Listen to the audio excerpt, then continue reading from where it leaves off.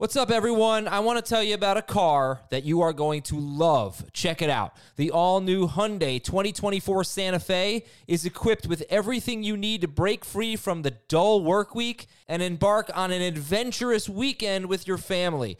The all-new Hyundai Santa Fe's features like available H-Track all-wheel drive, standard third-row seating, I love that, available dual wireless charging pads, ensure that you can take on any adventure.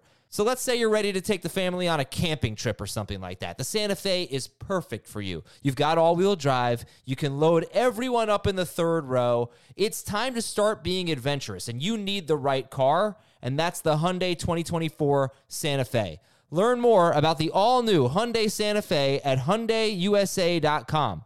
Call 562-314-4603 for complete details. The perfect combination of versatile athleisure and training apparel has arrived. Thanks to the visionary minds of New Balance, Clutch Athletics, and Rich Paul, the designs reflect the heart of the athlete and the spirit of the community. With rising defensive football stars Will Anderson and Chase Young on the roster, Clutch Athletics brings the best innovative gear to all athletes, giving them style and performance on and off the field. Learn more and purchase Clutch Athletics at newbalance.com. This is Fantasy Football Today from CBS Sports. What a play! Can you believe this? No, I can't. It's time to dominate your fantasy league. Off to the races, and he stays on his feet. This is going to go the distance. Now here's some combination of Adam, Dave, Jamie, and Heath. Welcome to Beyond the Box Score, advanced stats from simple people. We are fired up for our first edition here of the 2023 season, recapping week one. You know, the Sunday night recap is a lot of fun. I very much enjoy that show. It's very emotional. It's raw.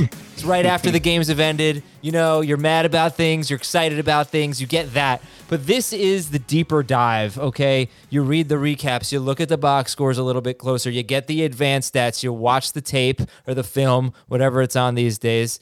And you react to it and you get some more informed opinions, especially when you take a look at the snap counts and how that breaks down. So we're excited for this, and I hope you're all excited too. For those of you waiting on YouTube, thanks a lot for hanging around. We had some Schneier-related delays today. True. Sorry, I had to throw that in there. It's better than what you did, how you referred to Heath last night on the show. I did, yeah, I was mad about that. That's okay. That was out there for the world to consume. Him a loser. Snapped off. You know, I understand. He snaps me off too when he refers to the Giants.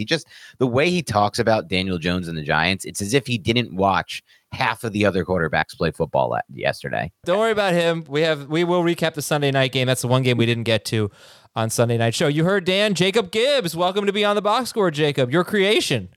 It is so good to be back. We got a lot to talk about. Yeah, and if people are wondering why we're delayed, we have a question here from Albert. Was Dan's toilet clogged? That's probably what it was. So yesterday was not a great fantasy day. The quarterback struggled, got a little bit better later in the day. You know, there was a lot of bad weather yesterday, so there's that. There's also a lack of preseason involvement. We heard Nick Sirianni kind of lamenting not getting the Eagles in at all, the Eagles starters in during the preseason, so hopefully things pick up. Before we get into all the advanced stats and the things to know, and basically a whole show about Puka Nacua, I have a feeling, because the first person I ever heard talk about Puka Nacua after the draft was Jacob Gibbs. We did an episode, and he was like, I really want to talk about Puka Nacua. I'm thinking, what? Okay. Go ahead, man. We'll get into that. But Dallas 40 and the Giants nothing. And Dallas recorded 7 sacks and pressured Daniel Jones on 68.2% of his dropbacks. 68.2% of his dropbacks, he was pressured. The second highest pressure rate last week, or in week one, was Green Bay at 56.3% against Justin Fields. All right, Dan, other than vomiting many, many times, what was your reaction to this embarrassment here? But from a fantasy standpoint, what did you see? From a fantasy standpoint, there is going to be a lot to be discussed if Andrew Thomas, the Giants' star left tackle, all-pro left tackle, who's going for an MRI today on his hamstring, who, by the way, injured his hamstring on that punt block or field goal block return for a touchdown. They put him back into the game despite game film that I posted on Twitter before this podcast, Adam, that showed on the interception return for a touchdown, he gave it his all trying to fight over to make the tackle, basically couldn't move and fell to the ground, and yet played another 2 quarters in a blowout loss, which, by the way, I have a lot of qualms with Coach Brian Daboll about doing that. But if that injury got worse by him playing through it, and this MRI comes back bad for the Giants, this to me will be an exact replica of what we saw with the Chargers and Justin Herbert last year. What was that? It was an offense that, while everyone blames Joe Lombardi for, the reality situation was if you can't trust your pass protection, you cannot run a traditional drop back offense. That leads to things like play action, roll out, bootleg, run the ball. And in that spot, I will downgrade the entire Giants offense and passing attack. I become very worried about Darren Waller. I become very worried about anyone breaking out in the passing game. I become very worried about Daniel Jones, because if you can't pass protect, and last night the Giants could not pass protect with Andrew Thomas on the field, they are going to be in a much worse situation without him. Things will get really dire. So that is my main takeaway for fantasy. Follow the Andrew Thomas news at left tackle. It's going to be really bad for the Giants this year, unfortunately. Now, not every D-line will be the Cowboys. Cowboys D-line made them look like a Super Bowl contender last night, Adam. They really did. Mm-hmm. That's not going to be every week. But regardless, the Chargers just went through this last year. We saw what it did to their fantasy offense, and I know what it can do if the Giants lose their star left tackle. So my main concern right now is the pass protection and the injury to Andrew Thomas. Okay. I was also a little concerned about Tua yesterday because he didn't have Teron Armstead, and we saw in 2022 he was terrible without Teron Armstead, and he was the best player in fantasy basically yesterday. So, but you're right. I mean, they just don't have a good offensive line without Andrew Thomas. Waller, though, I mean, Waller's stat line not good, but he didn't play. Basically, he played 5 snaps in the second half. Mm-hmm. So Waller was the only Giant that had more than 7 receiving yards in the first half. He and Barkley were the only ones who had any receiving yards, and Waller had 3 for 36 on 5 targets in a half, basically, in which the Giants just played the worst game they could possibly play. So. If you're sitting there concerned about Darren Waller, and that's actually one of the questions we have 5 big topics today. We'll talk about tight ends. Really wasn't that bad of a game. He was super involved, led the team in routes and targets in the first half by a mile in targets. So I think that's exactly what you wanted to see. It just was obviously an awful game. On the flip side, Jacob, what are your Cowboys impressions? Anything from Dallas? The one thing I know on Dallas is I love to see Tony Pollard with a 67% route involvement rate. That's a percentage of the team's dropbacks that he ran a route on. That's exactly what his rate was in previous games without Ezekiel Elliott that we had seen. And so this offseason, I read about which running backs could get to 85 or more targets. That's 5 targets per game. And the reason I use that benchmark is that has led to RB1 upside. That's kind of like been needed for true RB1 upside. And are you saying the number 1 running back? The number 1 running back in fantasy. And okay. I think Pollard absolutely can get that. And just to see him right away filling that role is really exciting. There are a lot of things here. Brandon Cooks had a bad game, but we'll wait and see. Very few pass attempts, right? 24 pass attempts for Dak, 143 yards. But Jake Ferguson had 7 targets. He had every red zone target for the Cowboys, 4. He had the only end zone target for the Cowboys. That's all great news. Bad news is he played pretty badly. He had 2 drops, but I don't think you should just drop Jake Ferguson because he filled that Dallas tight end role. He didn't do a great job, but he filled the role. Like, the role is there. That is a good sign, at least in week 1. So something to keep in mind. And to do I of think the you and the crew, Adam, did a great job this offseason just breaking down how valuable that role is, the Cowboys tight end in a Dak Prescott offense. So I think you follow what you just talked about and what Jacob just talked about, the targets, the volume, more so than the drops, because the drops will come and go. So I think he is definitely someone on the tight end 1 radar rest of season. And for what it's worth on Ferguson, his per route data last year on a decent amount of routes was better than anything we've seen from Dalton Schultz. Like, it was significantly better than Schultz as a rookie. And then Schultz didn't get to the same yard per route run that Ferguson had last year as a rookie until his 4th year in Dallas. So I think there's definitely upside there. All right, that is the Giants and the Cowboys, or really just the Cowboys. 40-0 they win, and their DST changed a lot of fantasy games last night, that's for sure. Tonight, 7:30 p.m. Eastern, join us live, youtube.com/fantasyfootballtoday, for a little bit of a live stream, chatting, whatever you want to talk about, whatever's on your mind. If you have start-sit questions for Monday night, great. If you have waiver wire questions, great. Whatever you want to talk about, join us live at 7:30 until about 8:10, 8:15, a little bit before kickoff. youtube.com/fantasyfootball today. Let's take a look at the news and notes. J.K. Dobbins, of course, tore his Achilles. We talked about it yesterday. Do you guys have any strong feelings about Gus Edwards versus Justice Hill, or maybe taking a shot on Kareem Hunt or Leonard Fournette or Melvin Gordon or something like that? My feelings on this are, and we're going to get to this when we have our section about breaking down the tape on Lamar Jackson, the Baltimore Ravens offense. This is, and I'll get to more of this later, the worst Ravens offensive line I've seen in my entire lifetime since I started watching football in 2000. And that was when I really got into it. I thought that both, and this, I compare it to the film I watched last year, because we did a J.K. Dobbins segment on Beyond the Box Score at the end of last season once he came back, and there were good holes. And I think part of the issue is you go away from Greg Roman, who had his issues calling pass plays as an offensive coordinator, but really designed the run incredibly well for the Ravens over the last several years. You have Todd Monken, a new offensive coordinator, didn't see much diversity in the run game, and also there wasn't many good one-on-one blocks either, and they did have major injuries in this game. Ronnie Staley left this game with a knee injury, did not return. That's their left tackle. Their starting center, Tyler Linderbaum, these are two of their best, if not best, offensive linemen, left the game with an ankle injury, did not return. So we'll talk a little bit more about this, because it was worse in pass protection than the run game, but I did feel like there was the worst blocking I've seen and the worst play from the Ravens offensive line in a single game since I can remember watching this team. And those two guys, they did play, Stanley and Linderbaum. They played most of the game. Stanley played 80%. Linderbaum played over 90%. So it's not like they were hurt the whole game. The Texans had the 12th highest pressure rate. It actually was a strength of the Texans last year. They were pretty good at pressuring the quarterback.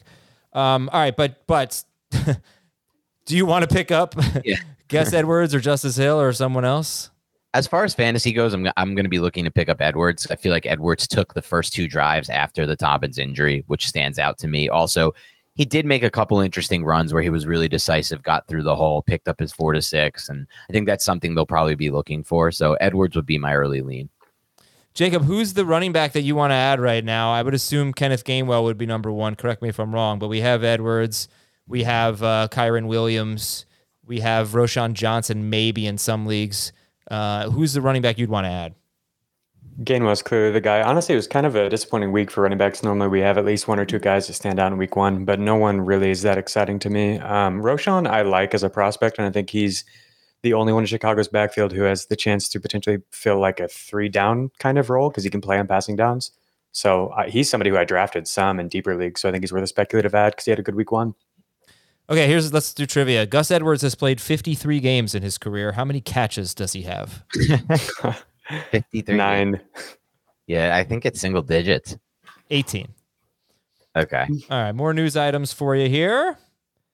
Deontay Johnson, we know that. I'll just I don't know anything new on Deontay Johnson. Pittsburgh had a rough day. Not only did they get their butts kicked, they lost Deontay Johnson, Cameron Hayward, and Chuk Okorafor, who's their right tackle. He's in the concussion protocol. Anthony Richardson said he actually hurt his knee in the first quarter when he hit it on the turf, and then he left in the final minute a yard away from the end zone, and Gardner Minshew could not get them in. Greg Dulcich leg. Aaron Jones said he felt a pinch in his hamstring. He doesn't seem too concerned. Jacoby Myers, concussion. Yeah, Baltimore, in addition to losing 2 offensive linemen and J.K. Dobbins, starting safety Marcus Williams left in the second quarter. That's what is it with the Ravens and injuries? Oh, man? more offensive lines have actually both Seattle offensive tackles left with injuries. They are at Detroit. Aiden Hutchinson could have a field day in week 2, but did you mention Jack Conklin? Conklin is out for the season, right tackle for the Browns. That's tough. ACL and MCL. Pat Freiermuth got hurt too. I haven't heard anything. He came back. Injury. Did he come back? Yeah, he came back. Okay. Minnesota lost starting center Garrett Bradbury in the second quarter. He missed 5 games last year. And the Patriots had a lot of trouble running the football, and they faced a talented defensive front. Their rookie first-round pick, Jalen Carter, led the team with 6 pressures, by the way. Saw that on ESPN for the Eagles.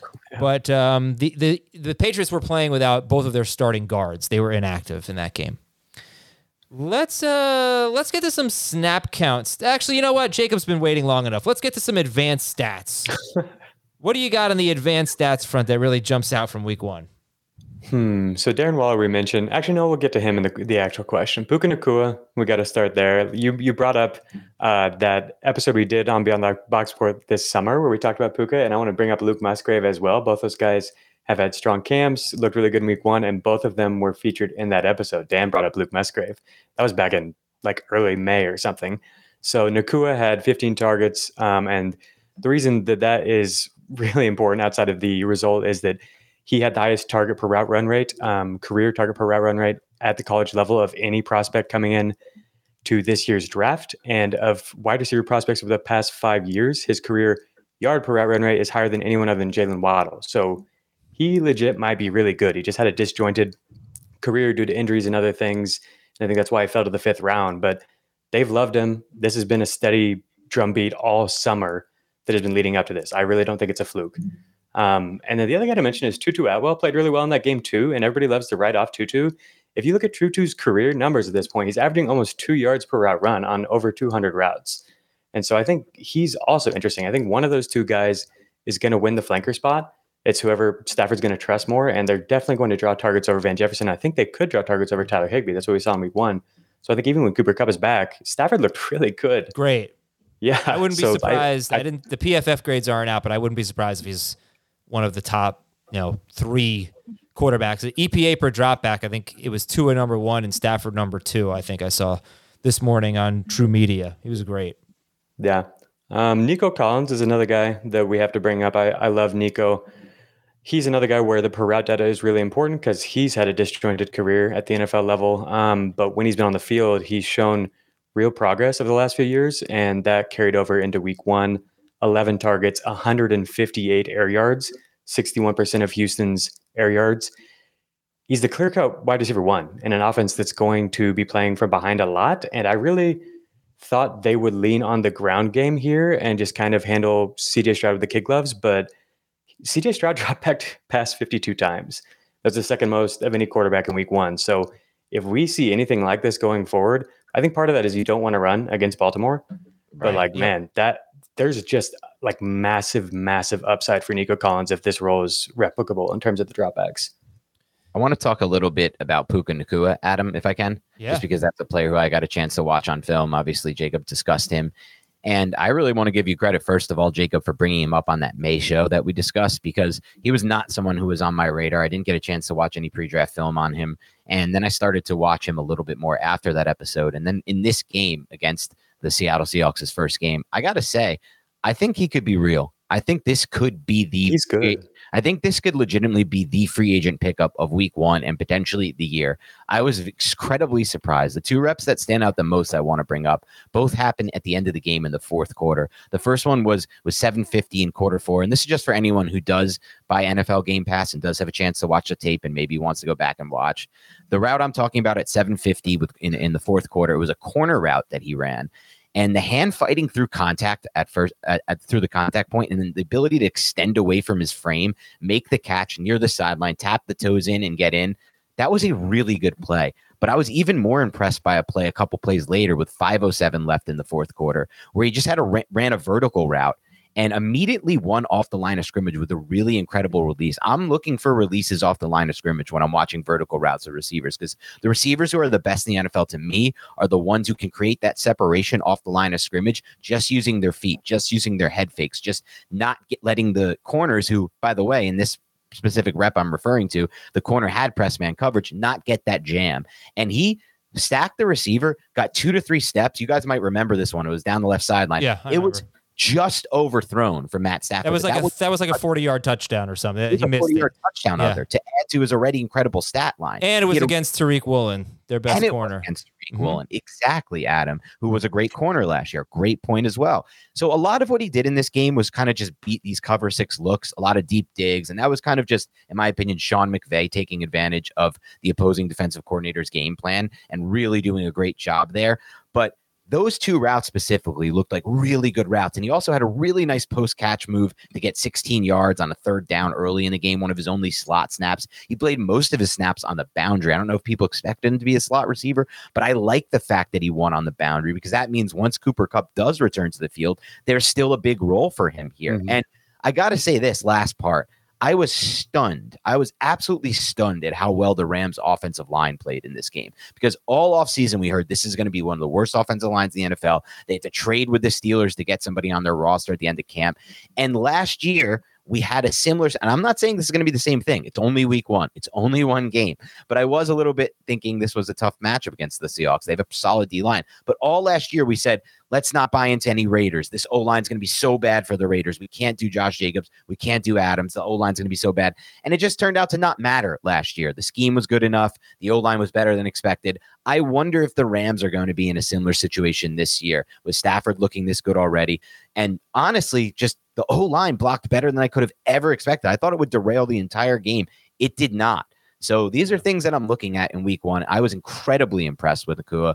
And honestly, in the leagues that he's not in, I will be spending I shouldn't say this on the show because a lot of people listen to this show that are in my leagues, but I will be allocating a nice chunk toward him in free agent tomorrow night. Yeah, I will too. I only have one concern, and maybe I shouldn't be concerned because Seattle, I think they gave up the third fewest fantasy points to wide receivers last year.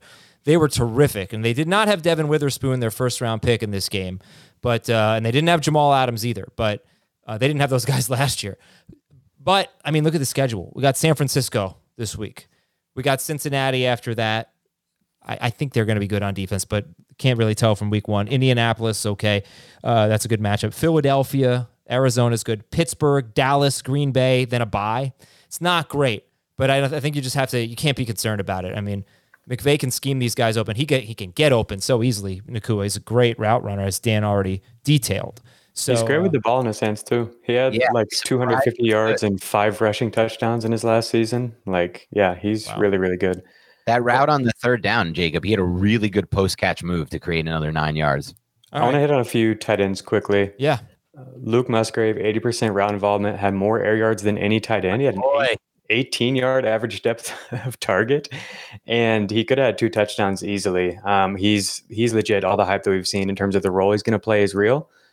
Yeah, let's pump the brakes a little bit. No Christian Watson, and Romeo Doubs played fewer than half the snaps. So I could see him having a low target rate, but I'm just saying he's out there on the field 80% of the time running routes. That's huge. Okay. Durham Smythe, you want to talk about people running a ton of routes? Great offense, 90% route involvement rate, Adam. Don't roll your eyes at that. 7 targets in the first half. I think he's somebody for deeper leagues. That's and then Dolphins. The last one, Dolphins tight end Durham Smythe. Go ahead. Yeah, you can roll your eyes at this when everyone does. Chig Okonkwo, 75% route involvement rate is way, way better than what we saw last year. He didn't do a touchdown, but Ryan Tannehill made the worst throw I've seen of the week. He had the cleanest pocket I've ever seen. Did you see his throw to Tyjae Spears? That was just as bad. Is he shot? I don't. That's shot. Yeah, that's one of the biggest questions. Like I said, the PFF grades. I wouldn't be surprised if he's the lowest graded quarterback. He was so two bad. Wide open touchdowns. Yeah, it was bad. But I'm just excited to see him out there because playing time is the only issue for Okonkwo last year. Yeah, good stuff. I mean, Burks played a ton. Okonkwo played a ton. Neither of them did anything. Tannehill was horrible. But Tannehill was bad no matter who they played. But the Saints, second half of the year, they basically had the best defense in football. Fewest yards per play. I think second fewest points per game. They didn't have such hard competition, but they were really good. Do you have a quick Calvin Ridley stat? Yeah. 36% first read rate. So he was the first read for Trevor Lawrence 36% of the time, which would have ranked 3rd last year. This is per Fantasy Points data suite. And this is also per the data suite. Last year, Trevor Lawrence threw to his first rate at the highest rate of any quarterback in the NFL. Ooh. And I think he's really going to be locked into Calvin Ridley. I had a bold take, and it was backed by data that Ridley could be the wide receiver one, the wide receiver one in fantasy this year.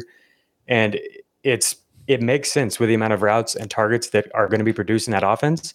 And if Lawrence is just locked in on him like we saw in week one, I think it's full send. I think he's like a top 5 fantasy receiver. Yep. Wow. I'll just go through a few advanced stats quickly, and then Dan, you can take over if you have any. Justin Fields averaged a career low 4.1 intended air yards per pass attempt. This guy used to throw the ball downfield a lot. Didn't do it in this game. That was per ESPN. Your target per route run rate leaders with a minimum of 25 routes in week one were Tyreek Hill and Puka Nacua, tied for first. DeAndre Hopkins, Zay Flowers, and Calvin Ridley. Flowers had a 2.8 yard average depth of target, for what it's worth. Those are Rondale Moore kind of targets. I have a lot of thoughts. I watched the entire Ravens offense. He's terrific. Isn't he He's very terrific? good. Oh my God. He's cool. Jaw-dropping player. I hate that I don't have any Zay Flowers. And the 5 worst quarterback EPAs per dropback, expected points added per dropback were Joe Burrow, Daniel Jones, Kenny Pickett, Ryan Tannehill, and Josh Dobbs. And those quarterbacks, at least the first 4, I don't know about Dobbs, they were under pressure a lot. All right, anything, Dan, or should we take a break? No, we can move on. All right, we'll take a break. We got 5 big questions to get to. They'll be at the end of the show because I want Dan and Jacob to give all the stats and film review that they want, but we'll talk about tight end position after week 1, which of course didn't feature the 2 best tight ends in fantasy. The Rams running backs, great wide receivers on bad offenses, the Seahawks offense, and why we should even bother playing fantasy football anymore. We will be right back. Okay, picture this. It's Friday afternoon when a thought hits you. I can spend another weekend doing the same old whatever, or I can hop into my all-new Hyundai Santa Fe and hit the road. With available H-Track all-wheel drive and 3-row seating, my whole family can head deep into the wild. Conquer the weekend in the all-new Hyundai Santa Fe. Visit HyundaiUSA.com or call 562-314-4603 for more details. Hyundai, there's joy in every journey. This episode is brought to you by Progressive Insurance. Whether you love true crime or comedy, celebrity interviews or news, you call the shots on what's in your podcast queue. And guess what? Now you can call them on your auto insurance too with the Name Your Price tool from Progressive. It works just the way it sounds. You tell Progressive how much you want to pay for car insurance, and they'll show you coverage options that fit your budget. Get your quote today at Progressive.com to join the over 28 million drivers who trust Progressive. Progressive Casualty Insurance Company and Affiliates. Price and coverage match limited by state law. Well, at least people aren't overreacting after week 1, right? Let's get to some snap count stuff. Zach Charbonnet only played 24% of the snaps. Ken Walker led the team in 3rd down snaps as well. But, would it be surprising to see Charbonnet play more in week 2? No. And Ken Walker was not the 2-minute drill guy, so that's worth noting. Kyren Williams played 2/3 of the snaps. Cam Akers played 35%. Wow. Williams played 14 third down snaps compared to 3 for Akers. I just don't know, guys, how you could even look at that backfield right now and say that Kyren Williams isn't ahead of Cam Akers. It could be one of those things that flips next week, and maybe there was a reason for it, and it's a fooled you. We have seen that before. I remember a few years ago, Darrell Henderson and Malcolm Brown and Cam Akers as a rookie, I think, and we couldn't figure it out. But gosh, week 1 is a knockout win for Kyren Williams. Jacob, what do you think? Yeah, for sure. 10% route involvement rate for Cam Akers, 74% for Kyren Williams. Williams got more carries from inside the 10. There's no way around it. Like, everything looks better for him. And Cam Akers, that's tough. I don't know. Like, he was somebody I was pretty much all the way out on, and I just don't see. I don't know. He's barely rosterable, in my opinion. Obviously, you have to hold on to him and hope for more, but that's about as bad as it gets. Okay. Williams. 0 rosters as well, Jacob. We were on the same page there. Yeah, same, actually. Easy fade. Maybe 1, but if it happened, it was reluctantly. Kyren Williams, 11% rostered, will certainly be added in many leagues. Kyle Pitts played only 62% of the snaps. But 90% route involvement rate. Yeah. We could just give up on him. That's fine. But that freaking offense, man, like, they won the game 24-10. And that is like the worst thing that could have happened if you have Kyle Pitts and Drake London on your fantasy teams, because now, Arthur Smith's like, well, look, it worked. Right. He loves it. He loves it so much. Drake London played 90% of the snaps and didn't catch a pass. What did he have? One target, Drake London? Yeah. 1 target. Come on. They threw 18 passes. They're going to play Green Bay, Detroit, and Jacksonville in their next 3 games. I really hope that they can't throw 18 passes. I hope it's more like 30. But also, Ritter was bad. I was reading. I didn't watch all of that, but I was reading about it today in one of the Atlanta papers, and he just was apparently just bad, or not good at all. Tank Dell played only 48% of the snaps. That was 4th most among Houston receivers. Could be patient there. But Dameon Pierce played only 45% of the snaps. Mike Boone was the 3rd down guy. Boone played 11 third down snaps. I mean, Mike Boone, wow, that's a surprise. I came off Pierce at the very end of the draft cycle when I did a little research and looked into the injuries on the Texans offensive line. Last year, they made a big trade up to get Kenyon Green, the offensive lineman. He got injured for the year. And then multiple other injuries came across that line. They ended up starting 4 random guys that they weren't expecting to for the first game of that season. That offensive line could be an epic disaster for the entire season, given the situation and the fact that you cannot find offensive linemen across the NFL at this point. Like Giants fans to me are coming to me today. What are we going to do? Let's trade for an offensive line. Trade for an offensive lineman. What do you think? Teams just have backup offensive linemen they can afford to trade you? You're done. You don't have an offensive lineman now. You're done. There are no free agents. There's no trade options. And that Texans offensive line scares the hell out of me. So I went off of Pierce at the very end of draft season for that reason. And I don't know. I know you love him from a talent standpoint, Jacob, and I do too. And there's some great stats from last year, but I'm very, very nervous about that situation. Me too. Yeah, no, the line definitely scared the crap out of me as the season, as we're getting closer and closer to the season. And then to see him come out and only play 47% of snaps, not get passing downs, that's definitely concerning. Yeah, but again, like you said, you don't run on the Ravens.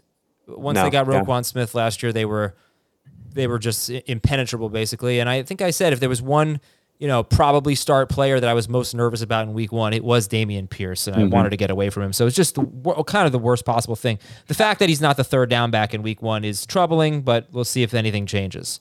Rashad Bateman played 34% of the snaps. Beckham and Flowers played most of the snaps. Christian Kirk only played 60% of the snaps. I was surprised by that. I've got a list of all the receivers who came off of the field when their offense ran 2 receiver sets. Do you want to hear the fantasy relevant guys? So Kirk and Bateman, you just mentioned. Kirk, that's what we saw in the preseason. This is how they ran the offense. Zay Jones was on the outside. Kirk came off the field when they went to 2 receiver sets. So I'm a little bit worried about that. Bateman, I think we could see him take some of OBJ's role as the year goes on. I think they maybe eased him in. But the other guys, Jackson Smith and Jigba came off the field. Jaden Reed for the Packers. Jordan Addison came off the field in 2 receiver sets. Josh Downs, he actually drew a lot of targets, but he only played in 3 receiver sets. Curtis Samuel, of course. Trey Palmer. Elijah Moore. Rondale Moore. Yeah. Elijah Moore led the team in routes, but I think that had a lot to do with Amari Cooper getting banged up. He did come off the field in 2 receiver sets. And then, Tutu Atwell is the last one. So that's two receiver sets, right? Here, the thing about Kirk is it's not like he played a lot more in the slot in week 1 than he did last year. I think it was like 71% slot rate in week 1 and 67% in 2022. So I figured if he came off the field in 2 receiver sets this year, he probably did last year too, to Marvin Jones and Zay Jones. That was just my guess. But he played, mostly 85, 90% of the snaps per game last year. So I was just confused. And then as far as the 2 receiver sets go, are those typically running plays anyway and don't really matter, Jacob? Well, you get a lot of play action throws, which are really, really efficient from those sets. And Kirk he played more than Marvin Jones from 2 receiver sets, if I remember correctly. I'm pretty sure I dug into it this offseason. All right, yeah. KJ Osborne played ahead of Addison in the 2 receiver sets. Osborne played 91%, Addison 56%. But that's the kind of thing you could see that changing fairly early in the season. Yeah, for sure. Addison was really, really good when he was on the field for what it was worth. He demanded like 30% of the targets, I think. 21% target share, 36% area share when he was on the field. Rachaad White and James Conner are basically every down backs. Are they good? Are they on good offenses? These are questions, but it's something to think about. These guys really don't come off the field much. I watch the Bucs offense too for the run game, so we can get to that a little bit later. All right, we will get to that. Last few things here. All 3 Bears running backs played 21 to 29 snaps. Rashawn Johnson, I think, had really a lot of the garbage time stuff. Raheem Mostert played 30 more snaps than Savon Ahmed. And Javonte Williams and Samaje Perine played the same amount of snaps and had pretty similar stat lines, but Williams had 5 more carries. And Kendrick Bourne played 91% of the snaps, and Juju played 54% of the snaps. Was he one of the guys who came off the field, Jacob? Juju, he just barely played in the second half. I don't know. They said that it's like situational, and maybe that they just wanted other guys who were more vertical threats when they were trying to catch up. But yeah, I'm worried about his health. Let's get some film study from our librarian, Dan Schneier, breaking down the film with the projector. You got to go In old the school. stacks. The what? In the library stacks. The library stacks. Oh man, just hearing that word stacks reminds me of college when I used to grind out like 10 hours of study before a final after I barely went to class. Oops, I didn't mean to say that on air. No, but, listen, I'm sorry. I actually would hate it if you did what I'm about to do to you if you did to me. So you're not allowed to do it. But I'm sorry if I reminded you of Wisconsin because they were really bad this weekend. Don't even bring that up. They didn't play really bad. They got completely screwed. They by did the get refs. screwed. Yeah, they did. Pac-12 game, and it reminds every Wisconsin fan of that other Pac-12 game from a couple years ago where the refs admittedly made one of the worst mistakes in the history of reffing. And I just disgusted with Pac-12 refs. Reffing. Disgusted with officiating. Disgusted with Pac-12 refs. They don't belong in the get rid of it. Get rid of the Pac-12. Get rid of those. Was it refs. Pac-12 refs for a Pac-12 home game? It's never like that. It's usually a different conference or I don't know who that is reffing these Pac-12 Yeah, I don't games. think it was. It's disasters that go down in every Pac-12 game I watch. Okay. And I'm sick of it. And anyway, let's get back to the show. Film review. What do you got? Film review. I'm going to start with the Lamar Jackson Ravens offense because we did that was one we really wanted to pinpoint, Adam. So some things I noticed from the Ravens offense, a lot of pre-snap motion and misdirection out of 11 personnel from the shotgun. So that's the first thing that we're going to see that's different from the Greg Roman days in Todd Monken's offense. And this was something that worked really well for teams like the Giants last year when Mike Kafka and Brian Dable introduced it. It did not work well in this game, in my mind. A couple times they were able to get Flowers going with this, and we'll talk about some of that. But I think the issue was the Texans were really uber prepared for what they were going to do, for what Monken was going to do, which is surprising considering he didn't really have much film. And this is all first half, by the way. I'll talk about how different things were in the second half versus the first half. But I want to say this. DeMeco Ryans, the new head coach of the Texans, is insanely underrated as a defensive schemer and coordinator. I know people know him as good, but he's taking over this Texans defense, and I think there is going to be a big situation here where people are just not realizing how good this Texans defense could be this year because of Ryans alone. There was pressure. One of the key takeaways from this game, watching it on tape, there was pressure in Lamar Jackson's face on a consistent basis. I don't know if the stats bear this out, Jacob and Adam, but on film, and it was less so in the second half, but on film in the first half, it was a disaster. I talked about earlier how there were injuries to Ronnie Staley and Linderbaum. Yes, they played most of the game, but they didn't look that good even when they played. A few interesting things to bring out early. A lot of bubble screens in this offense to the wide receivers, specifically Zay Flowers. Just get the ball out fast to him on their outside, hope the blocking can come. I felt like the biggest issue in this game for me, Adam, was a lot of the route combinations from Todd Monken were just not creating much separation at all early on. Like, yes, there was some pressure, but also Lamar Jackson dropping back, and there was not much separation whatsoever, which was surprising to me given the upgrades they've made at wide receiver. I thought the first interception to Zay Flowers was a horrific decision by Lamar Jackson. Zay Flowers ran on 3rd and 6. He ran a crosser. Jackson was incredibly late with the ball. It has to come out way in front of the receiver. Instead, he threw it behind him. Terrible throw right there. Jackson, at least in the first half, to me, did not look comfortable within the new system, which is to be expected. Yeah, and no Mark Andrews, right? No Mark Andrews hurts as well. Yeah. But things started to get a little better. Just for those following along, in the first quarter with 139, if you want to check it out on Game Pass, Lamar Jackson had a really nice hole shot on a 3rd and 5 to Zay Flowers. That means in between the coverage. He looked off the safety on the right. This is the type of stuff I expect to happen more as he gets more comfortable. But there were also some really exotic pass brush looks from DeMeco Ryans and the Texans. They ran a cover 0 on a 3rd and long that crushed Lamar Jackson. The pressure was just constantly getting there. A few more cover 0 looks I saw. One thing I also want to point out, though, about this game, and this was, I put it up on Twitter for those who want to check it out. I want to see the film on this. There was a route on, let me see what it was. I don't remember the down and distance. There was a Zay Flowers pivot route that he ran. And just for those who don't know, a pivot route is when the wide receiver runs kind of what looks like a drag route underneath and then pivots and breaks back toward the outside.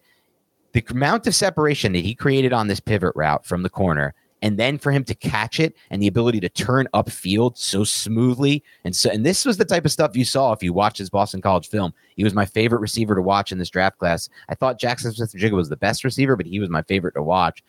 It was explosive. It was exciting. He created another 15 yards of separation. That's the type of stuff that you look at and you say, Zay Flowers could be that rookie wide receiver who breaks out. But again, my main takeaways here is Lamar looks a lot more comfortable in the second half. Wasn't as comfortable in the first half. I think they adjusted well to the blitzing and to the pressure that the Texans were doing with DeMeco Ryans. But there are definitely some kinks to be worked out here. And as I said earlier, Adam, this is the worst I've seen the Ravens offensive line look in a long time. And that does scare me a little bit. Okay. Wait, one final thing. Uh-huh. And I put this one up on Twitter too, just like the Zay Flowers clip, if anyone wants to go check it out. There was a route that Odell Beckham ran at the end, toward the end of the game. And I think you guys saw it. It was a big, long catch down the left sideline. Yep. That was vintage OBJ because the release he had on the line of scrimmage sold it completely to the cornerback like he was going to break toward the post. And then he breaks back outside, stacks the corner perfectly to get on top of him, giving the corner no chance to make a play on the football, and then extends fully for the football, brings in the catch. That was what Odell Beckham looked like in his prime. I know people are wondering if he's back, if he's done, if he doesn't have anything left in his game, but he had it there. And I'm still a little bit I was excited about OBJ in the preseason. I remain excited about him now. Yeah, he only had 3 targets on 22 pass attempts, but he did draw 2 pass interference penalties. So that doesn't count, but they were productive plays for the Ravens. I asked you to watch the running backs in the Minnesota-Tampa Bay game because they weren't really great. Madison scored, had a nice touchdown. I think it was a catch. But what did you think of Madison and Rachaad White? So I may have misinterpreted you on this one, Adam. Sorry. I thought you were thinking about just the Bucs running backs. Oh, that's fine. We'll have to get back to the Minnesota running backs. But as far as the Bucs running backs go, here's my thoughts on what I saw from the Bucs running backs. There are 2 plays that I put up on Twitter as well. 2nd and 4 run with 35 seconds left in the first quarter, and then a 3rd and 4 run right after that. On both of these runs, Rachaad White processed them incredibly poorly. On the first one, 2nd and 4 with 35 seconds left in the first quarter, White simply needs to plant, get vertical, and get through the hole. It was blocked up really well. The Bucs executed an excellent double team up front, and then the other offensive lineman got to the second level, sealed off. He decided to bounce outside, and it turned into a gain of 0. This would have been a minimum of 5 if he just planted, got vertical through that crease. Minimum of 5. He could have broke it. If it's a good running back, could break that for a long one. Then on 3rd and 4, they run this outside run from shotgun. It's well blocked again, almost even better blocked. But White continues to flow horizontally on this, doesn't plant to get vertical when he has this wide open gap. He could easily plant and get vertical, pick up the first down. Yeah. Doesn't do it again. Yeah. Very next drive. I'm watching them right now. Very next drive, Sean Tucker starts the next drive. I don't know what that means, but he has a really good run on that first drive. He makes a defender miss who gets immediate penetration in the backfield. I feel like Sean Tucker does such a better job of using his feet to decisively move. And one thing I saw on Rachaad White's tape coming out of college, which really bothered me, I thought he was an interesting playmaker who could be good in the passing game, but I didn't like the way he ran. I thought he processed poorly. It was just this hesitation he has. I know it worked for Le'Veon Bell at one point. He's really the only running back I've seen make it work. But it seems like every time he gets the football in the backfield, he's just hesitant. He's waiting. He's hesitant. And that split second often kills him. It often, the crease in the hole, it closes up. You don't have that much time as a runner. You have to be decisive. You have to get vertical in a lot of these spots. And also, I just felt like his jump cuts, he had a few jump cuts in this game. They're just not smooth. He takes these massive jump cuts, Rachaad White, and he loses a lot of time and ground when he does it. So the blocking wasn't great. Like there were some runs where it just wasn't blocked up well for White, but there were a lot of good examples also of situations where, White missed a lot of yards. He didn't process the yards well. And it's not something I didn't expect coming into this game, but it's something that is happening. And I'm curious to see how long this leash is going to be for Rachaad White because I'm not pressed at all. Yeah, that's concerning. I told you about the, playing 80% of the snaps, but I don't think he's a buy low personally. He was really bad as a rusher last year. He was worse than Leonard Fournette. So that's definitely concerning. Really, the target upside is what can maybe save him for fantasy. He was a really good receiving prospect, and he drew targets at a higher rate than Fournette last year. And we know Fournette has had multiple seasons with 80-plus targets.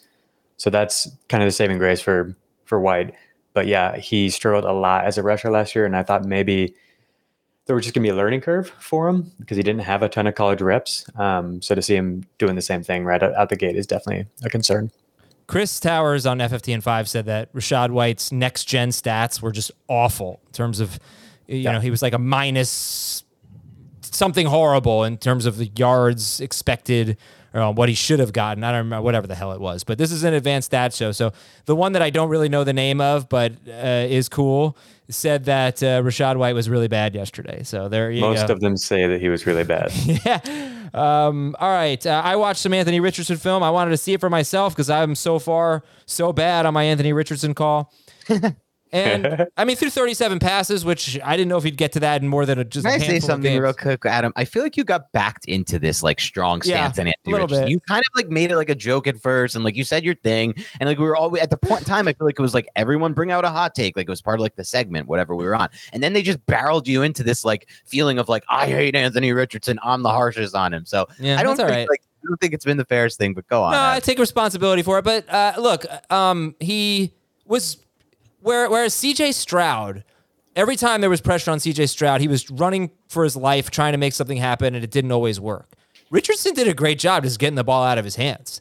And he was very decisive, but everything was short. He threw 2 passes of 20 or more air yards, and they were barely 20 or more air yards. He didn't throw downfield really once the entire game.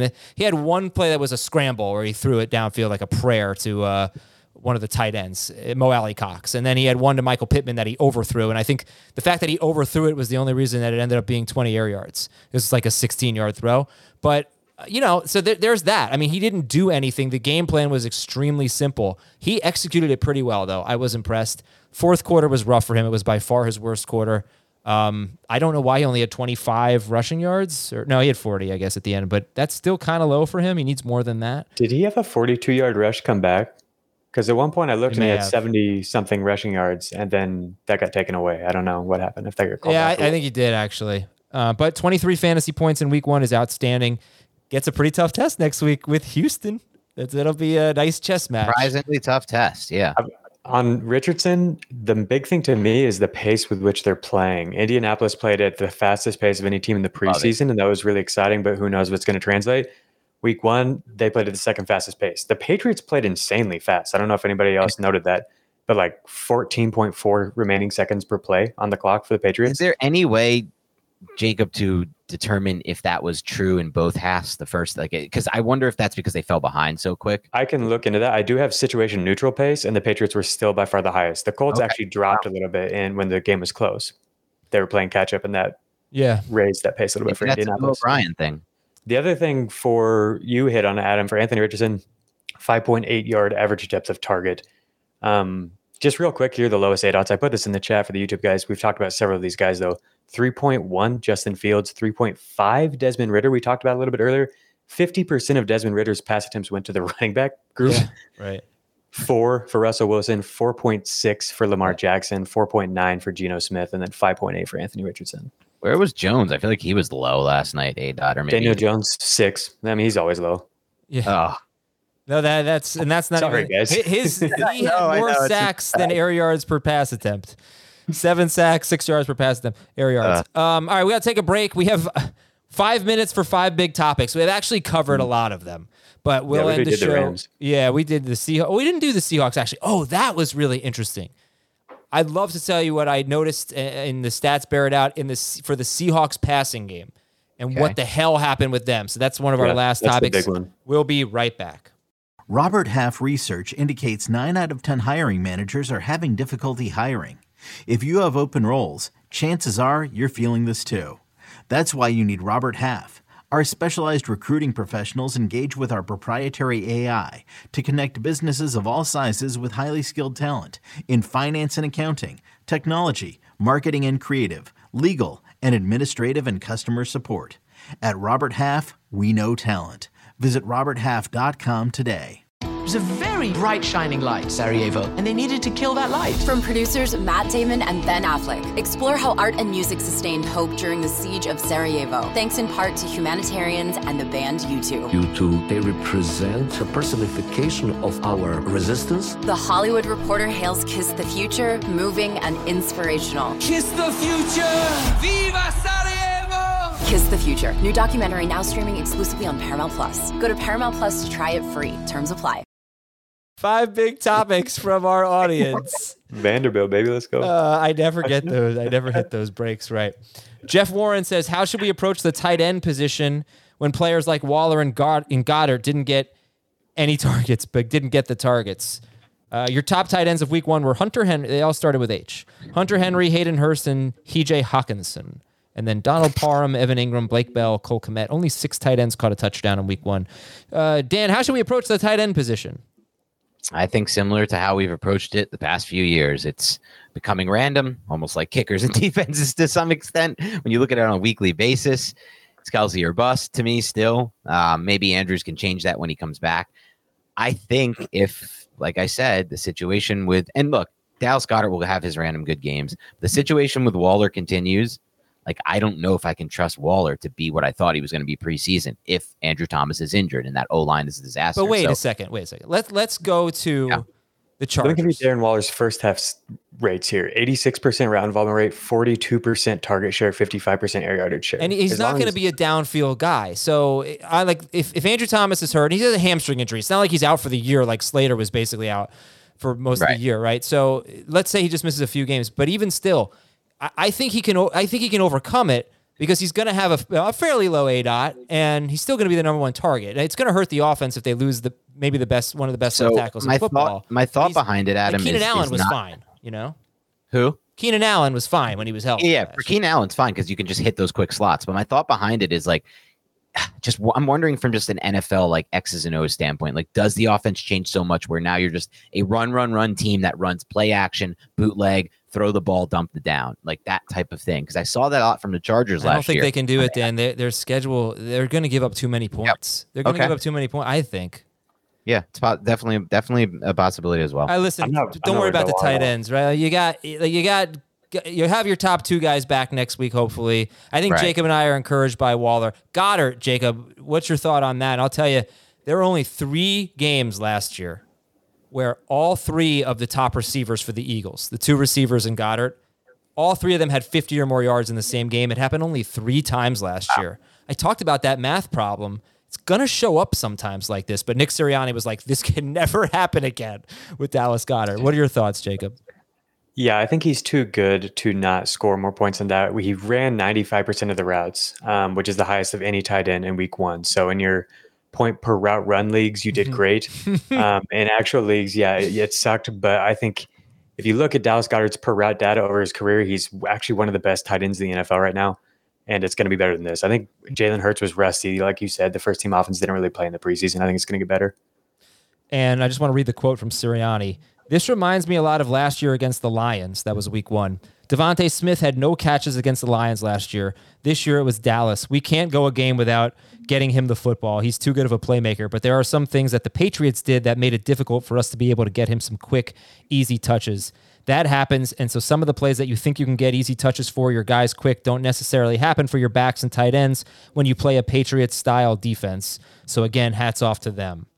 All right, let's go to the Rams running back usage. That's the second topic, but I think we covered that, guys. Yeah, we did. Would you just straight up take Kyren Williams over Cam Akers rest of season? No, there's more upside with Akers. I think what we saw last week was like the absolute best case outcome for Kyren. He's never been a good rusher. He's not a good athlete. So I'm not excited about him. I mostly just want to stay away from the situation entirely. Right. Same. All right. Well, if they're going to be better than we expected, then maybe we shouldn't stay away from it entirely. I mean, I thought they were going to be dreadful. But it's been a terrible situation for running backs, even when the Rams have been good. Right. In terms of expected fantasy points at the running back position. Yeah, unless they can get back to like the Gurley levels, but I don't know if they're back to that. Gurley is different. This one's from Dan. What to do with great receivers on bad offenses? Now, calling them bad offenses is one thing. I think you're saying maybe bad passing games. Sure. He's saying Drake London, DJ Moore, and DeAndre Hopkins. They had very different games, especially Hopkins, because he had a ton of targets, and he was shadowed by Marshawn Lattimore. Not shadowed, but he faced Lattimore a lot. Lattimore didn't really move around, but he was on Lattimore's side a lot. Lattimore had a great game. I would say he kicked Hopkins' ass personally, but what do you do with London, DJ Moore, and Hopkins, guys? I'm a little worried that Hopkins might be washed. He got I was a little worried about that going into the year, and I've heard that from real life NFL people. and then he got the absolute best possible. He was the first read on 42% of Tennessee's targets. No one was higher in week 1. 85% of his targets were catchable. True Media had it at 100%. He got 7. No way. I disagree with that entirely. It's two different data providers both saying the same thing. I mean, he was blanketed on some of his throws, and 2 of them were intercepted because he was blanketed on them. Those count. They have to count. I mean, yeah. I watched that game film. He did not really get open that much. He got it a few times, but I feel like that's not really what makes DeAndre Hopkins so special. He's a contested catch guy. He did not make contested catches in this game. But I'm a little worried that the age is starting to show. I just haven't really watched enough Hopkins film to compare it. But I would say this: if you never watched a football game and you watched the film of Hopkins in week 1, you wouldn't really be impressed. No. Yeah. And moving on, what scares me a lot about the Drake London situation, he was a player I love. Just talent is through the roof. He could be an actual breakout star wide receiver, all these Garrett Wilson hype, all that, if he had a good quarterback situation and if he had a good passing situation. But I just don't if they're winning games, Atlanta, they're not going to change how they won these games. And they're not winning these games by throwing the football. So I guess, there will be situations where they need to throw, and then we can go back to London. But it's scary because at the end of the season, when Ritter came in, London had a great target share. Things were looking okay. It looked like he figured out at least a way to move the ball with his arm going to London. But that didn't happen this week. As Jacob mentioned, almost all, huge majority of the targets went to running backs, which, is what it is. But I'm scared as hell from that situation as well. And then who was the last receiver there? The last one was DJ Moore, and I didn't get a chance to watch all of this, but I do think he saw a pretty good share of Jair Alexander in this game. I'll try to Google that and see if I can. I'll say this about that situation. Well, that may be true, Adam, and Jair Alexander has obviously done a good job against Justin Jefferson in the past, their last game. Though, to be fair, that was a lot of rolled coverage his way and a lot of actual using schematics to take him away, less Alexander, in my personal opinion. I'll say this, Adam. I was not impressed, and I haven't watched this whole game. I watched like a quarter of it on tape, and I have to watch it on tape, and I saw obviously some highlights through Red Zone. I was not impressed with the way Justin Fields moved that offense. I was not impressed with the way Justin Fields processed back there, which has been an issue for him his entire career. And if Justin Fields is going to process as poorly as he did as a passer, I don't care that DJ Moore is the number 1 receiver. I don't care that things worked in training camp. I talked about this with Giants fans last night. Like, you get this hype out of training camp. Training camp is padless practices against your own team. Preseason is not anything. These scrimmages that they have in the preseason, they're not worth they're worth 2% of what an actual game is worth. And so listen, if Justin Fields can't keep the offense on track, in rhythm, and he can't process the passing game, I am worried about DJ Moore and anyone who would be a receiver there. And it's not a DJ Moore issue, and it's not even like a targets in game 1 issue or who's guarding him. It's more of a Justin Fields issue. So I have to track that, Adam, because I need to see improvement there from Justin Fields and a major jump at this point. I was extremely worried about DJ Moore. It's a Justin Fields issue, and it's a math issue just with the number of dropbacks that they have that actually lead to targets in Chicago. And week 1 was as bad as it could have been on both accounts. I wouldn't view him as a top 30 receiver going forward. I think I had him at like 30 going into the year. I don't, if I did my rankings right now, I don't know if I'd have him as a top 36 receiver. But he threw 37 passes, Justin Fields. Yeah. He produced like 112 air yards or something. And he was off target on like 25% of them. But that was, that was weird because he's been a pretty high air yards quarterback, right? Yeah. I mean, he's not afraid to chuck it deep. So I'm hoping that changes. Look, I would buy low on DJ Moore, but I wouldn't expect him to be good every week. I don't think he's going to win you your league. In order for him to be Stephon Diggs going to the Bills or Cooper Kupp getting Matthew Stafford, the quarterback's going to have to be great. I don't think you can be a league-winning wide receiver with Justin Fields as your quarterback because Fields is just running too much, probably not going to throw 37 times most weeks. They're not going to get blown out every week. So I get that. The ceiling is capped. Maybe there was a little bit too much hype. But, I mean, look, he was being drafted in the same area as DeAndre Hopkins, a little bit ahead of Drake London, same area as DK Metcalf, Deebo Samuel. Deebo wasn't great. He was a lot better than DJ Moore. Not many of those guys had big week 1s that I can think of off the top of my head. So he's a number 2 wide receiver, I think. I mean, I'm not like jumping to buy low on him or anything like that, but I don't think he's going to be outside the top 30, Jacob. But all right, you see, you called your shot. I do think Jair Alexander had a lot to do with this game because I saw a headline that said he blanketed DJ Moore, but it was behind a paywall, which is really annoying. So I didn't get to read it, but that's something to keep in mind here. And his next game is against Tampa Bay, which is a respectable secondary. All right, the Seahawks offense is our last topic. And the big thing here is that the Rams just took away the deep ball. And the Seahawks barely had the ball. They had the ball for like 20. I've got detail on that if you want to. Yeah, less than 21 minutes, I think, of possession. And this team lived on the deep ball and the big play. And Geno Smith was so good at it last year. What can you tell us about what happened in week 1? The Rams used a ton of cover 4 and cover 6. They used cover 4 37% of the time, up from 11% last year. They did not have a defensive coordinator change. So that was a game-specific thing that they did here. They used cover 6 24% of the time, up from 15%. Those two coverage schemes keep things in front of the defense. They lead to short passing. And Geno Smith has actually been decent against them, but his average depth of target has fallen way, way down when he faces those two schemes. And in the second game against the Seahawks last year in Week 18, we saw the Rams use these schemes a lot more, and Geno struggled in that game. So if I had to guess, I think they learned something there. They came out and really emphasized this. They had all offseason to prepare for Week 1, and it bothered Geno. And if I had to guess, it's going to be better for Seattle going forward. Well, it's not going to be better if Cross and Lucas, their 2 starting tackles, don't get back, but they will need that because they lost. Cross played 75% of the snaps. Lucas played 69% of the snaps. So that was a tough blow for them. What they leave with Adam injury-wise? I'm not sure, okay, honestly. I'll take a look at that after. They look great. The first 2 possessions, Seattle really went down the field. They scored 10 points on 2 possessions, and then after that, they just couldn't convert. It reminded me so much of the Broncos from last year. They couldn't convert a third down. They couldn't possess the ball.